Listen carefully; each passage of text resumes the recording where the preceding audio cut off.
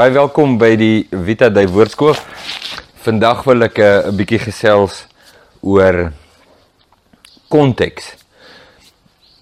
Maar ek wil nie net in Hebreë praat oor hoekom dit belangrik is om die Bybel in konteks te lees nie. Ek wil ook 'n spesifieke onderwerp hierna gaan kyk wat dikwels buite konteks gelees word, en dit is die opdrag wat Jesus gegee het dat ons nie mag oordeel nie. Ja, dis 'n baie gewilde skriffie, en jy sal hoor, baie mense sê dit is waarskynlik die een skriffie wat die meeste deur mense aangehaal word in die Bybel. En dan verkeerdelik aangehaal word, of buite konteks aangehaal word, en omdat jy dit buite konteks aanhaal, voeg jy jou eie betekenis aan die woorde van Jesus. So jy vat Jesus se woorde wat hy gehad het, sy konsonante en vokale, wat hy gebruik het om woorde te vorm, maar jy voeg jou eie betekenis daaraan, en publiseer dit die wêreld in om te sê, Jesus het so gesê. Nou, daar is 'n paar baie goeie voorbeelde uit die Bybel, van hoe mense in alledaagse gebruik die Bybel buite konteks aanhaal. En wanneer ons praat van die konteks van die Bybel, dan praat ons op verskillende vlakke, maar ek sal dit nou verduidelik. Ek wil jou sommer aan die hand van 'n voorbeeld of twee, want dit is altyd maar die beste, want dan sien jy dit dadelik raak. Hier is een versie wat ek baie hoor, en ek gaan probeer 'n scenario skets. Iemand sal sê, hey jong, hierdie naweek, ja, ons het lekker geparty, en ons was lekker dronk, en ons was so, en dan sien hulle, maar ek is in hoër afstand van hulle braggery, en hulle herken my dalk as 'n predikant, en dan voeg hulle by, ja dominee, die Bybel sê ons moet alle dinge beproef. Ja, die Bybel sê so. Die Bybel sê beproef alle dinge. Dis waar. Maar is heeltemal verkeerd om die indruk te skep dat dit al is wat die Bybel sê. So die versie word aangehaal word, nou gewoonlik die ouens wat dit aanhaal, weet nie eers waar dit staan nie, hulle het gehoor iemand sê wat gehoor het, wat iemand sê wat gehoor het, wat iemand sê, dit pas hulle soos 'n handskoen, en kan jy dit glo, hulle kan gewoonlik nie 'n Bybelversie onthou nie, maar daar het hulle een, hy steek dadelik vas, hulle gebruik hom, en daar het hulle Bybelversie. So hulle doen wat hulle doen, hoor iemand hoor, hulle storieetjie, wat dalk nou 'n fout mag hê, eintlik in hulle harte weet hulle, daar's 'n probleem met hulle leefstyl, maar dadelik kom die Bybelversie uit en sê, ja, maar die Bybel sê mos, beproef alle dinge. So kom ons gaan kyk na daardie spesifieke plek, en sien wat die Bybel sê, en waarmee ons nou te doen gaan hê, is die onmiddellike konteks waarin die teks voorkom.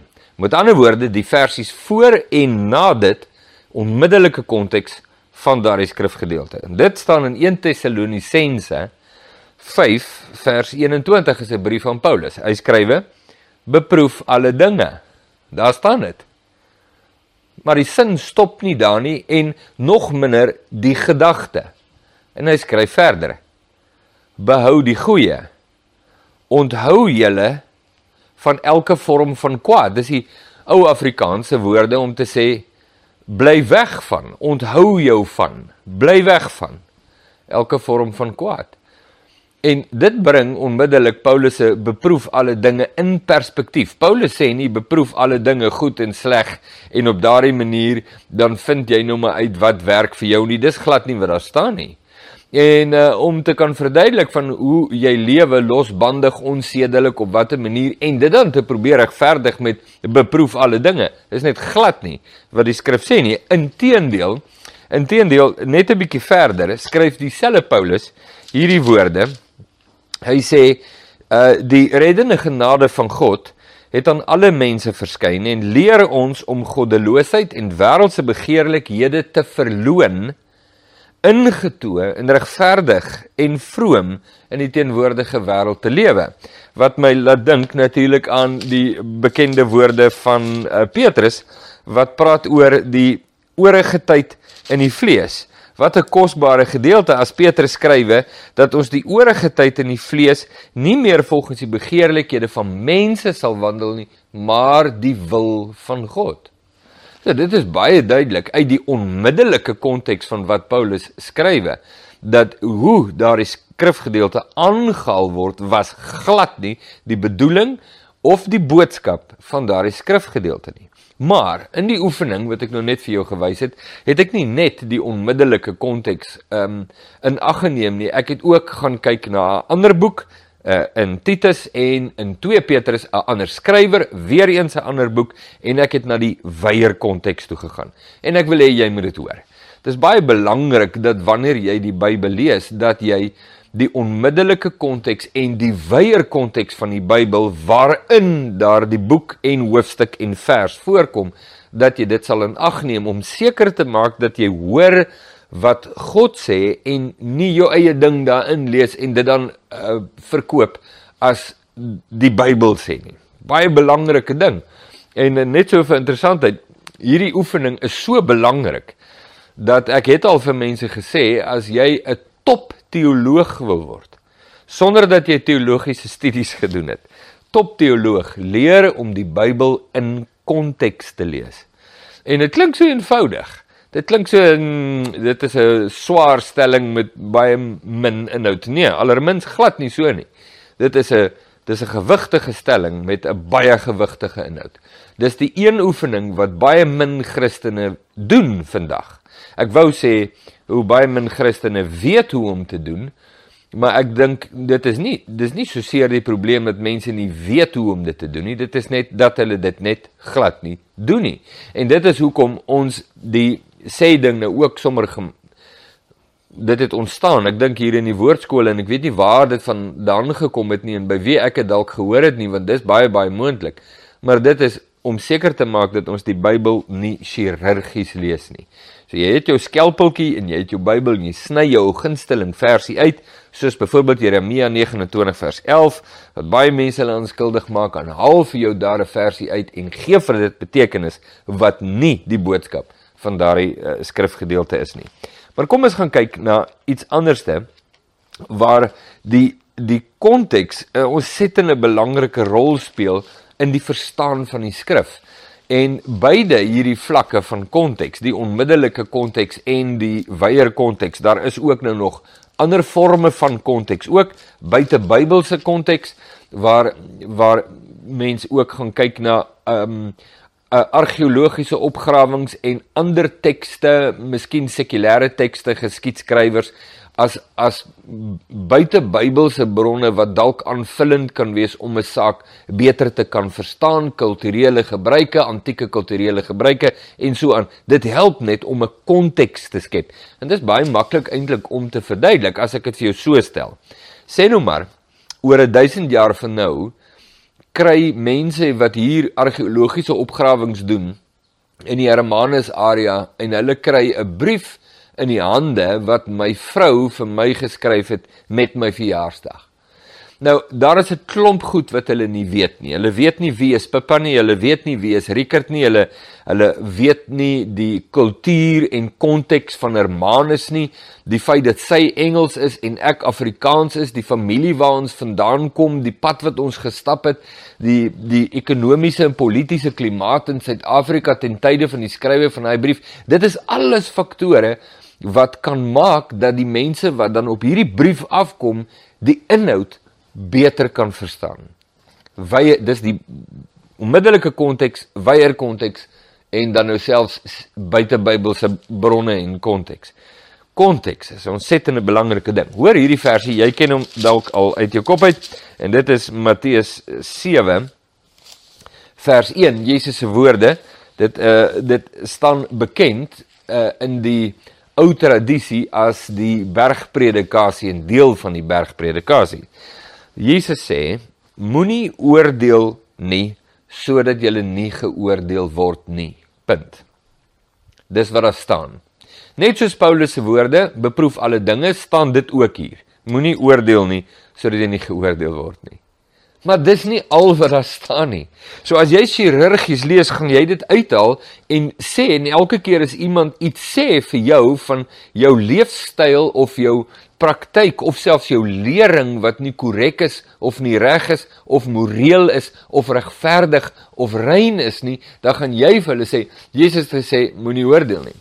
Daar staan dit, jy het jou versie, daar het jy jou versie. Maar jy lees dit nie in konteks nie, Daar is 'n klomp goed van die onmiddellike konteks, die wyeer konteks wat jy net nie in ag neem nie, en nou voeg jy 'n betekenis aan Jesus se woorde wat nie die bedoeling van Jesus was nie. Nou vir interessantheid, as ek nou vinnig op dit kan afkom, en ek het nou ongelukkig nie dit voor die tyd oopgemaak nie, ek moes eintlik, maar jy kan maar gaan kyk in Johannes 7 vers, ek dink dis 24, as ek reg kan onthou, staan hierdie woorde, weer Jesus se woorde. Moenie oordeel volgens wat julle sien nie, maar oordeel 'n regverdige oordeel. Matteus 7 vers 1, moenie oordeel nie. Johannes 7 vers 24, oordeel 'n regverdige oordeel. Dis insiggewend. Wat sê Jesus hier? Want wanneer ons die wyeer konteks gaan kyk in die Bybel, dan sien ons, wag 'n bietjie, hier's nou dinge wat lyk asof dit teenstrydig is, dieselfde persoon wat praat. Jesus wat praat. Dit is nie 'n kommentaar van die apostels waar iemand nou kan sê, ja, maar hulle het Jesus verkeerd verstaan en toe praat hulle nou so en toe praat hulle so nie. Dit is Jesus wat so sê. Wat staan daar? So dit lyk asof die manier hoe meeste mense hierdie skrif aanhaal heeltemal verkeerd is. Nou, as ons teruggaan na Matteus 7, dan sien ons dat in daardie kort gedeelte 3 versies, 4 versies, 5 versies, eerste 5 versies, sê Jesus eintlik 3 goed. So, al wat die meeste mense ken, is die eerste versie. Moenie oordeel nie, so nie geoordeel word nie, punt, das hy. Ons mag nie oordeel nie, Christene is, Christians are too judgmental. Regtig? Is hulle? Op grond waarvan word dit gesê? Goed, kom ons kyk na die 3 goed wat Jesus sê in Matteus 7. Eerste 5 versies. Ek gaan dit vir jou lees en dit vinnig vir jou net uitlig. En dan kyk ons na ander skrifgedeelte ook. Onmiddellike konteks, wyeer konteks. Kyk of ons kan verstaan wat Jesus bedoel. So Jesus begin deur te sê, 1, moenie oordeel nie, sodat jy nie geoordeel word nie. Dan sê hy, die maat waarmee jy oordeel, sal jy geoordeel word. Die oordeel waarmee jy oordeel en die maat waarmee jy meet. Die oordeel waarmee jy oordeel, sal jy geoordeel word, die maat waarmee jy meet, sal jy gemeet word. En dan 3, sê hy, waarom sien jy die splinter in die oog van jou broer, maar die balk in jou eie oog merk jy nie op nie? Geveinsde, sê Jesus in vers 5, haal eers die balk uit jou oog uit, en dan sal jy goed sien, om die splinter uit die oog van jou broeder te haal. Wel, binne 5 versies sê Jesus, haal die splinter uit jou broer se oog uit. Die woorde moenie oordeel nie, beteken nie, los die splinters in ander se oë nie. Sien wat daar staan nie. Hy sê, haal die splinter uit jou broer se oog uit. Maar moenie probeer om die splinter uit sy oog uit te haal as die balk in jou eie oog is nie. En hier sien ons 'n baie spesifieke ding waarvan Jesus praat. Jesus sê, jy wat uitgaan en morele uitsprake maak oor mense se lewens. En sê dat dit wat hulle doen is nie die leefstyl van wat God dikteer nie. Dis nie die waarheid van God nie, dis nie die reinheid en heiligheid van God nie. Doen jy dit? Jy sê hulle is verkeerd om so te lewe, maar lewe jy so, pas op. Die maat waarmee jy meet, sal jy gemeet word. So jy sien die splinter in jou broer se oog raak en jy wil dit vreeslik graag uithaal, maar die balk in jou eie oog is nie daar nie. Jy is 'n geveinsde. En dis 'n baie belangrike ding, omdat die fokuspunt van oordeel waarvan Jesus in hierdie gedeelte praat, is geveinsde oordeel. Hypocritical judgment, is die Engelse woorde daarvoor. Is om uitsprake oor ander mense te maak, terwyl jy self daarin skuldig is. Nou gaan ek vir jou wys hoe Paulus dit pragtig uitlig, maar hier is vir jou 'n voorbeeld. As jy nou vandag vir mense sê, hier is 'n verkragter, hy verkrag mense, maar jy mag nie oordeel nie. Jy mag nie sê dis verkeerd nie. Nee, hy het nou jou dogter verkrag. Jou dogter verkrag, nee, maar jy mag nie oordeel nie. Jesus het gesê, moet nie oordeel nie. So hy het nou jou dogter verkrag, maar dit is okay, jy mag nie oordeel nie. Jy het ook foute. Dis wat mense sê. Jy sê, die feit dat jy jou dogter verkragt het is verkeerd, maar jy kan nie dit sê nie, want jy het ook foute. Wow. Ons sê, as die polisie hom arresteer en hy kom voor in die hof, en hy word verhoor vir sy misdaad teenoor jou dogter, dan bid ons dat reg sal geskied. Maar wat nou van die regter wat daar sit? Hoekom mag hy nou oordeel? Ek dog dan, Jesus het gesê, ons moenie oordeel nie. En hy oordeel. En nou bevind hy bevind nou hierdie man, die misdadiger, skuldig aan die verkrachting van jou dogter, en vonnis hom 25 of 30 of hoeveel jaar nou ook al in die tronk. Die skade aan jou dogter is gedoen, maar jy voel reg en geregtigheid het geskied. Wat het nou geword van moenie oordeel nie? Want ons het met twee konsepte te doen, twee begrippe hier te doen, en ons kry ons lyne gekruis, omdat ons die Bybel verkeerdelik aanhaal, en buite konteks. Wat sou jy gesê het as ek vir jou sê? Kom ons gebruik nou die voorbeeld van die regter op die regbank, die misdadiger wat jou dogter verkragt het, en die saak kom voor in die hof. Wat sou jy sê as die regter daardie man vonnis vir 30 jaar weens die misdaad teen jou dogter en jou familie, maar hy self is ook 'n verkragter? Wat sou jy sê? Sou jy nie dan gesê het, moenie oordeel nie, meneer, want met die maat waarmee jy meet, sal jy gemeet word? Sou jy nie dit dan gesê het nie? Daarmee bedoel jy wat daar sit, meneer, en jou opstel teenoor hierdie misdadiger. Was die misdadiger verkeerd? Ja. Verdien hy die vonnis? Ja. Is dit reg en geregtigheid dat sy saak voorkom, hy skuldig bevind word en gevonnis word? Ja. Maar die man wat hom gevonnis het, is iemand net soos hy. En Jesus sê, pas op. Nou vat Paulus daardie woorde van Jesus binne daardie konteks en hy skryf die volgende. Hoor hier. Is iets wat jy nou sal ken, en dis Romeine hoofstuk 2, die befaamde boek van Romeine, wat mense vandag baie graag eerder 'n streep sou wou deurtrek oor die uitlatings van Paulus in daardie boek. Maar dit is die woord van God, ons trek nie strepe deur die woord van God nie. Hier sê Paulus, en ek haal vir jou aan, hy sê, daarom is jy 'n mens wat oordeel, wie jy ook mag wees, sonder verontskuldiging, want waarin jy 'n ander oordeel, veroordeel jy jouself, want jy wat oordeel, doen dieselfde dinge. Wat jy nie weet nie, dit is hoe hoofstuk 2 vers 1 begin, maar hoofstuk 1, met ander woorde, die prelude tot hoofstuk 2, die inleiding vir hoofstuk 2, skryf Paulus die volgende woorde.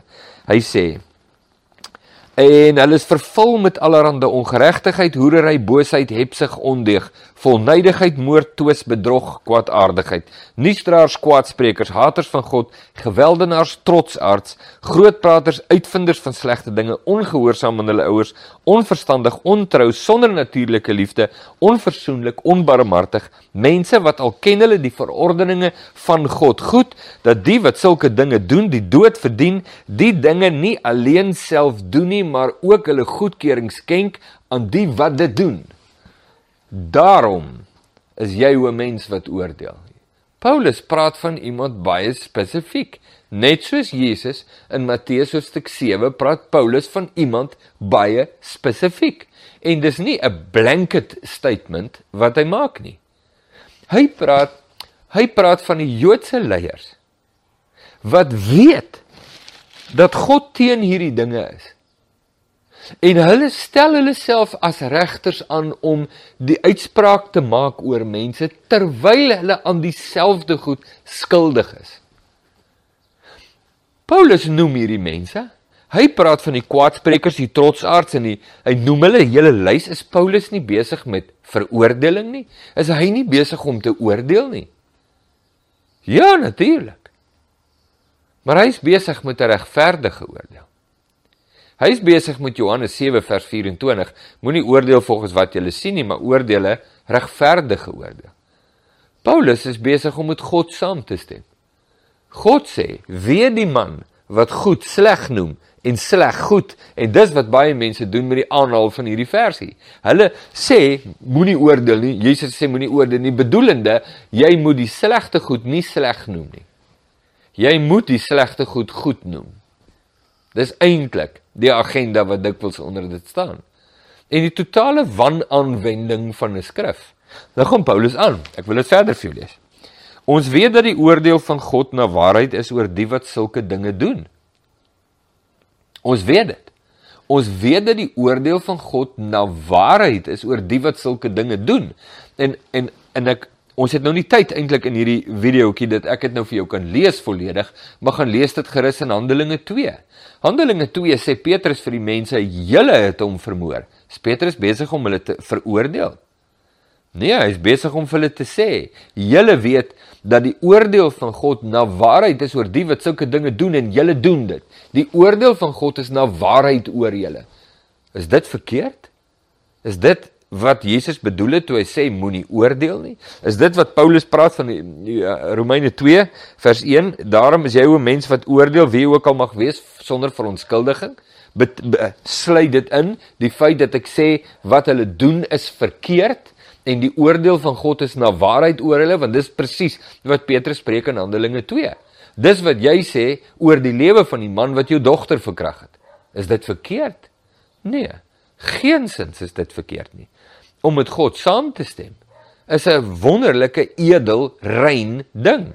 As God iets onrein noem en jy sê dis onrein, kan jy nie sê ek is besig met veroordeling waarvan Jesus praat nie, want dit is glad nie wat Jesus gesê het nie. Maar as jy iets onrein noem en sê dat die oordeel van God is na waarheid oor die wat sulke dinge doen, maar jy doen presies dieselfde. Wat dink jy sal God se houding teenoor jou wees? En dis waarvan Jesus gepraat het. Die oordeel waarmee jy meet, sal jy gemeet word. Die maat waarmee jy meet, oordeel waarmee jy oordeel, sal jy geoordeel word. Die maat waarmee jy meet, sal jy gemeet word. Paulus gaan aan en hy sê presies net dit. En meen jy 'n mens wat hulle oordeel, wat sulke dinge doen, en dit self doen, dat jy die oordeel van God sal ontvlug? Of verag jy die rykdom van sy goedertierenheid en verdraagsaamheid en langmoedigheid, omdat jy nie besef dat die goedertierenheid van God jou tot bekering wil lei nie, maar ooreenkomstig jou verhardheid en onbekeerlike hart, vergader jy vir jou toren as 'n skat in die dag van toren en die openbaring van die regverdige oordeel van God. En dis waarvan hy praat. Jesus sê, moenie onregverdig oordeel nie. Moenie skynheilig oordeel nie. Moenie liefdeloos oordeel nie. Maar oordeel 'n regverdige oordeel. Die onmiddellike konteks van daardie skrifgie en die wyeer konteks sit dit pragtig in perspektief. Die mense, die meerderheid mense, wat daardie versie, Matteus 7 vers 1, net so na willekeur aanhaal, probeer nie die woorde van Jesus gestand doen nie. Hulle probeer net 'n soort van 'n regverdigbare verskoning kry vir hulle eie sonde en hulle eie onreinheid. En dit is nie die karakter van Christus nie. Dit word nie verskoon nie en dit word nie regverdig nie. En dit is belangrik vir gelowiges om seker te maak dat hulle ook genoeg introspeksie doen na hulle eie oë oor die balke wat dalk in hulle eie oë is, om in hulle eie lewe in reinheid voor God te wandel, maar ook hulle broers te help om nie deur onreinheid verstrik te raak nie. En ek kan nie my broer help as ek nie vir hom in liefde kan uitwys en kan vermaan sodat hy ook die weg van waarheid kan bewandel nie. Maar dit help nie. Ek wys vir hom die weg van waarheid, maar ek self bewandel dit nie. Oor sulke mense is die oordeel van God na waarheid. Konteks. Ontsettend belangrik. Lees die woord van God as die woord van God. Nie as, hoe het een man eendag vir my gesê, hy was 'n pastoor in Guguletto, jare terug. Toe het ek het 'n lesing bygewoon wat hy gedoen het, en hy sê toe, brothers and sisters, the Bible is not a AK-47. Its verses are not bullets, and people are not targets. Is dit nie mooi gesê nie? En dis wat mense baie keer doen. Jy gebruik die Bybel, geen agting vir die Bybel as die woord van God nie. Geen behoefte en honger en dors om die waarheid van God na te jag nie, maar ek gebruik die inhoud as die koels in my masjiengeweer, om my stelling te staaf en mense stil te kry, dat hulle monde oor my lewe sal hou. Hoe regverdig ek dit voor God? Dis die punt. Ek hoop dit help 'n bietjie.